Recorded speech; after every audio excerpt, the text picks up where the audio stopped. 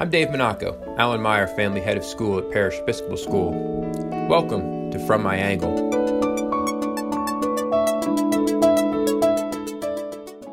This episode will feature a recent conversation of mine with Andrew Linehan, Associate Director of Admission at Northwestern University. I traveled to Northwestern's beautiful campus in Evanston, Illinois as part of a series of college visits I will be making during the 2017-2018 school year. The purpose of these visits is twofold. First, I wish to share with colleges and universities Parish's unique vision for preparing students for the complex global society. Second, I'm interested to learn more about what is happening in the world of higher education, especially in the area of admissions. Northwestern is among the most selective universities in the United States. In 2016, it accepted only 10% of its applicants, and more than 37,000 students applied. In 1989, just a generation ago, Northwestern accepted 41% of its applicants. These numbers tell an important story, and in this discussion, Andrew and I explore not only the priorities Northwestern officials carry into their admissions decision room, but also some of the nuance involved in the process, and how families can carry a more balanced, realistic mindset into the college application process. I hope you enjoy this interview. So I'm here with Andrew Linehan, Associate Director of Admission at Northwestern, and he's talking with me in general about kind of the four buckets that Northwestern uses when they consider applications. So let's go through your buckets. Yeah, so you kind of explain the admission review and kind of, this four bucket analogy or metaphor where, you're the first, and this is in no particular order because it's very much a contextual review, but the first bucket would be academics. And I think that's where kind of the dialogue of, where what a school might kind of entail or the makeup of a school would be it doesn't matter because this academic bucket and this academic review is very much contextual, right? Yeah. So whether a school offers 25 APs or no APs is independent of the student's performance within that environment. That's right. They need to excel and thrive and demonstrate their capacity and capability in that environment. That's right. And we have the luxury of saying, within this academic bucket, there's no algorithm, right? There's no test score is worth this many points, a certain GPA is worth this many points, a certain number of APs is worth this many points, let's add it all up. Yeah. It's literally the review of this bucket is from the context of this student's academic environment. Does the student care about academics, and do they care about challenging themselves academically? And if it's an environment, which we get all the time, or not all the time, but we more and more frequently, is if it's an environment with no APs or even no grades, we are digging into what the school provides us to determine, is the student doing well academically? What does that mean within the context of that environment? And are they seeking out some kind of intellectual rigor beyond just what a normal trajectory might be, right? Are they curious enough intellectually to dive into subjects beyond what a normal high schooler might do? So academics is your first bucket. Second bucket, what you're doing outside of the classroom. So is that a depth versus breadth? Exactly. Right? So tell us about that. And we're looking into depth instead of breadth. Yeah. As I say all the time, I don't need 30 different activities. If you're doing 30 different activities, scale them back and get some life back. We're going to focus on the top one or two, right? And depth can be a lot of different things. Depth can be longevity, right? I've been doing something for 3, 4, 10 years. That's depth to us. Depth can be, I have a nominal leadership role. I'm the captain, editor, president. Right. We understand what those mean. You're doing more than just being a member of that organization. Depth can be, I don't even play on, I don't even get a lot of playing time on the soccer team, but I'm on the soccer team in sophomore year. I thought our uniforms were hideous, and so I wanted to hold a fundraiser to raise money for new uniforms. So that's investment to us. It's crucial. Some students don't think to put that on their application, and that's crucial information to us. We're trying to predict the likelihood that, especially at Northwestern, our value proposition is this well-rounded student, right? You're going to be intellectually engaged and curious and ambitious, but you're going to want 4 years of quote-unquote college. And I've read President Shapiro said he wants folks that want to come here and make Northwestern better. That's right. And you don't make Northwestern better by staying in the library for 24 hours. Exactly. So, I suspect that means you're looking for evidence outside the academic bucket where kids somehow, somewhere in one area have helped to make something that's right. better than it that's was right. when they they're going to care about, instead of just using Northwestern as a means to get to wherever they want to go in life, they're going to care, well, the 4 or 5 years or whatever they're here, they're going to say, okay, my time building a solar car or doing debate or being civically involved in Evanston is just as important as for sure getting A's, quote unquote. Yeah. Yep. So, all right. So academics, essentially your passion outside of the classroom. Passion bucket. Yep. Third bucket. Demonstrated interest. This is a tricky one because not all colleges have it, right? So it's important for the student and the family to ask every single admission office that the colleges they're applying to, do you factor in demonstrated interest? And if the answer comes back yes, the follow-up question is how, right? Because different schools want it for different reasons. But that means, in short, for Northwestern, early decision is a marker, it's a one of the ways to show interest. Demonstrated interest. Absolutely. So that's well defined. We're a school that admits, out of our 2,000 student freshman class, we want 1,000 of them to come from early decision, because there's no better way engaging a student's interest in Northwestern than them signing a binding contractual agreement to come if they're admitted. And that would also be your leading programs in business, in education, in journalism. That would be another area potentially that a student could demonstrate interest by citing those programs as ones they could see would really influence their journey. And we're not going to review them necessarily based on specific program, but if they're showing, like we have a supplemental essay that says, why do you want to attend Northwestern? Like, that counts. That counts for how much does this student know about Northwestern, A, but B, kind of as a added layer to that, how much have they thought of what they know about Northwestern will help them, right? Will help them get to wherever they want to go in life. We measure contact. We don't do it quantitatively, but like, if we come visit Parish Episcopal, did the student show up to that high school visit, right? And it's not one event is not a make or break, but we are in Dallas a lot, right? We have optional alumni interviews. We're at college fairs. And so a student from Dallas that has had zero contact with us is just statistically, it's improbable that they really want to come to Northwestern, right? And that's what we're doing when we have 37,000 apps for 2,000 spots in the freshman class. It's not about the 2,000 best students; it's about the 2,000 best students for Northwestern in that year. Actually. In that year, not even in some sort of systemic or composite uniform every year way. Exactly, but completely different every year. In that specific. But why? Year. But why not every year get to at least get 2,000 students that really want to be at Northwestern, right? And we'll never go above. Like, there's no intention to go above 50% of the class early decision, because we know that there's tremendous amount of attractive students in the regular decision pool. It's just that a 50% benchmark for early, just at least like, let's get, fill half of the class with students we know really want to be here. But that's not going to change that much. So an admit rate skew, if there are more and more students applying early decision, like that admit rate skew. I think it's really important to go back to something we spoke about before we started recording the buckets here. We'll get to the fourth bucket in a second, which is, for the North Dallas parent who's looking at their child applying to Northwestern with this past year a 10% yield rate, to understand of that 10%, right? When you take in legacy and alumni, you take in special talent students, be they in the arts or athletics at a Big Ten university. If you then take in an institutional commitment, which President Shapiro here has, to broaden access to students who are Pell Grant recipients, that the number of spots in that 2,000 that you have to give is smaller than 2,000 significantly. That's right. And so often now, and this is just an education thing and a managing expectation thing, is so often now there's physically nothing a family could do about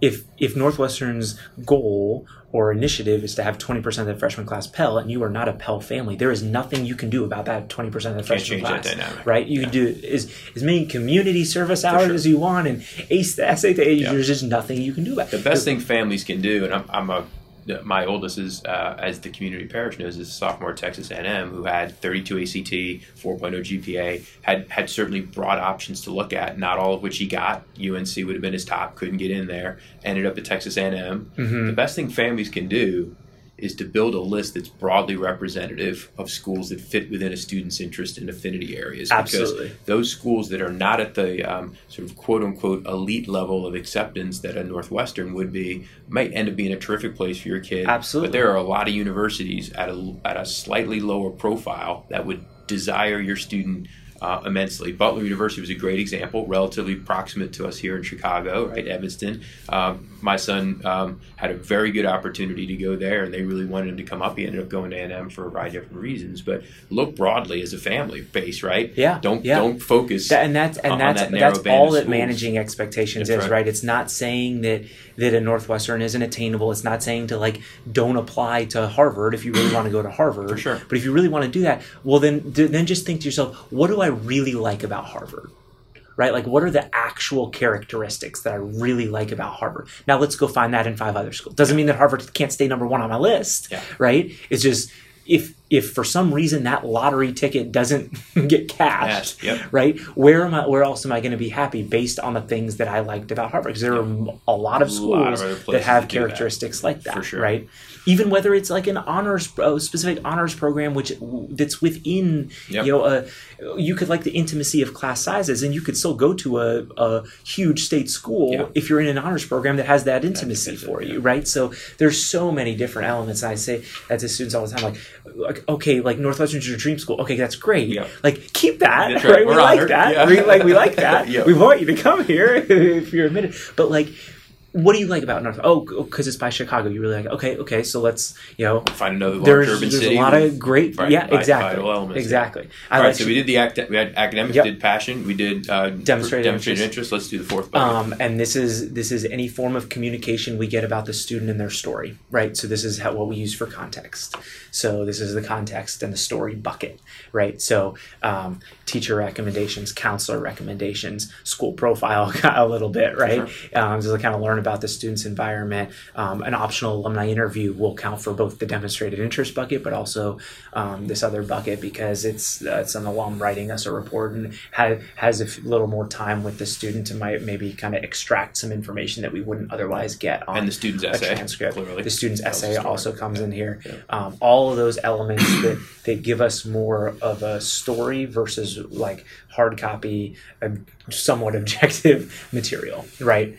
And this is where we're just trying to learn about that student, right? A student isn't necessarily less attractive if they only have, 2 extracurriculars that they're fairly invested in, and they have to commute 2 hours to and from school every day, right? Like, there are just so many different elements to a student's story that we want to be able to take into account. But the reality is the landscape today is a challenging one for parents when they're trying to penetrate the level or band of schools where Northwestern resides. But we had a graduate from here in the class of 2015 in Shelby Kling. Got to spend some time with her a couple of nights ago in Chicago, as a matter of fact. But we've had other really great kids fall on the outside of the accept band. But would you say in general that the Northwestern University office knows Parrish well, thinks Parrish sends good candidates to them as you review them? Certainly they're admissible by all those buckets that we've just described. It's just in that given year they weren't one of the 2,000 that 100% fit the profile that you needed for that particular class. 100%. And like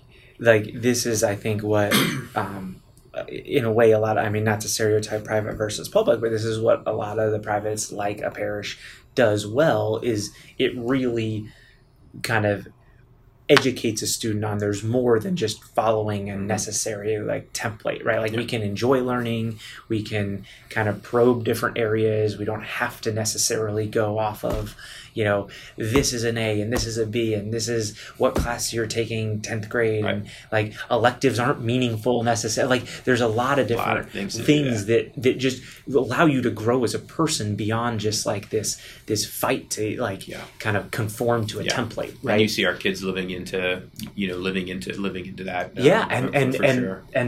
As weird as it sounds, there's the perception out there and this stigma of a template has been kind of driven by these highly selective institutions. No question. But in reality, the highly selective institutions, once you get into a highly selective institution, they're teaching all the principles and all the concepts that a parish would be teaching. Yeah, they really want uniqueness. I mean, if I could wave my wand, as probably I think a lot of college presidents and maybe your director and dean of admission would say, we'd like to make the U.S. News and World Report list go away. We'd like to make the reliance on metric and GPA go away, but we've got to deal with the fact that that's partially a reality. The question is, can we all work together to make sure that our kids tell the most kind of insightful and accurate story of who they are, right? And as our schools try to do the same to come and tell you our story. And again, the fact that Parish is a bit more entrepreneurial, a bit more progressive. It's great that you've got a school history yourself coming out of Ross on Long Island that was a very non-traditional progressive program. You don't see that as in any way a potential negative for Parish or future Parish graduates, so long, again, as we tell a compelling story and our kids tell a compelling story. That's right. And because it's going, not having the conformity is going to force a college to not use the conformity, if that makes sense. Absolutely. Right? Yeah. Like a school, and Northwestern has the luxury of not necessarily doing this, right? Not we're going to dig into every application about context, but a school that might not have the time to do that for every applicant will still have to kind of figure out how to do that for Parish, right? It's the same thing with class rankings, right? Like a school that is fixated on we have to have a certain percentage of our freshman class in the top 10%, all of a sudden doesn't have to worry about that. If they really want a student from a school that doesn't rank, it doesn't matter if the student is technically ranked top 12%. If that high school isn't reporting a rank, that's perfect. Perfect, yeah. Because then we can focus on whoever we want because we're not reporting that. Absolutely. And you shouldn't be reporting that. You should be targeting the students you really want to target, right? So I think the more high schools go away from these, like, you have to have a certain number of APs. And granted, it's different for different contexts. Some high schools feel like they have to do it because of an in-state program or something, right?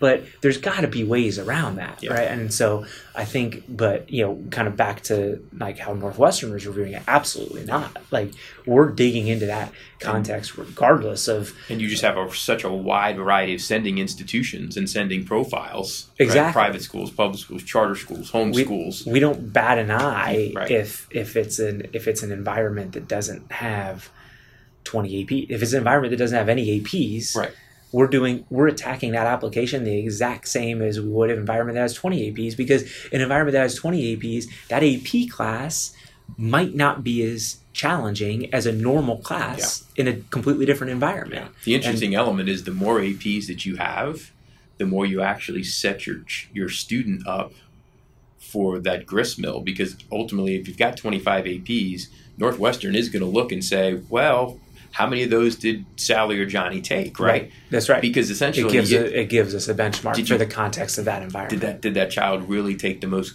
competitive class profile selection that the school offered? Sure. You see, and so I think one of the things that heads of school like myself in the industry are realizing is that while the AP has its merits and it's collegiate based, the reality is that the more you have, the more you compel your kids to take them, whether they're really genuinely interested in them or not. That's right. They're just taking them to take them.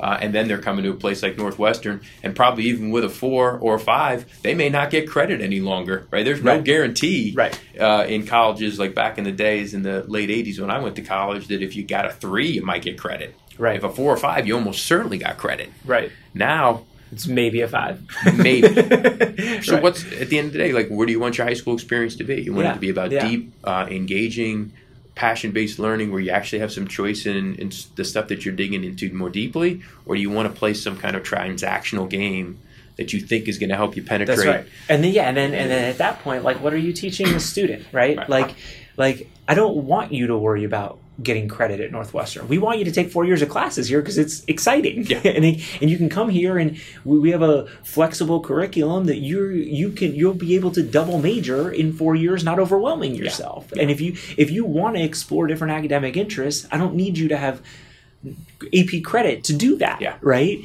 As you kind of mentioned a little earlier, like I came from an environment that didn't even allow us to take APs, and I come in here and like everyone around me is like, oh, I've taken like 17 APs and everything, and I'm like, well, whatever. I still have like flexibility, Yeah. and I actually appreciated like the unique class offerings because I had And as you said, gotten that momentum. Yeah, and as you said, you looking back retrospectively on your high school experience, actually felt it to be still relatively joyful and engaging. Yeah. Rather well, than you like learning more, right? Yeah. Because you feel more free.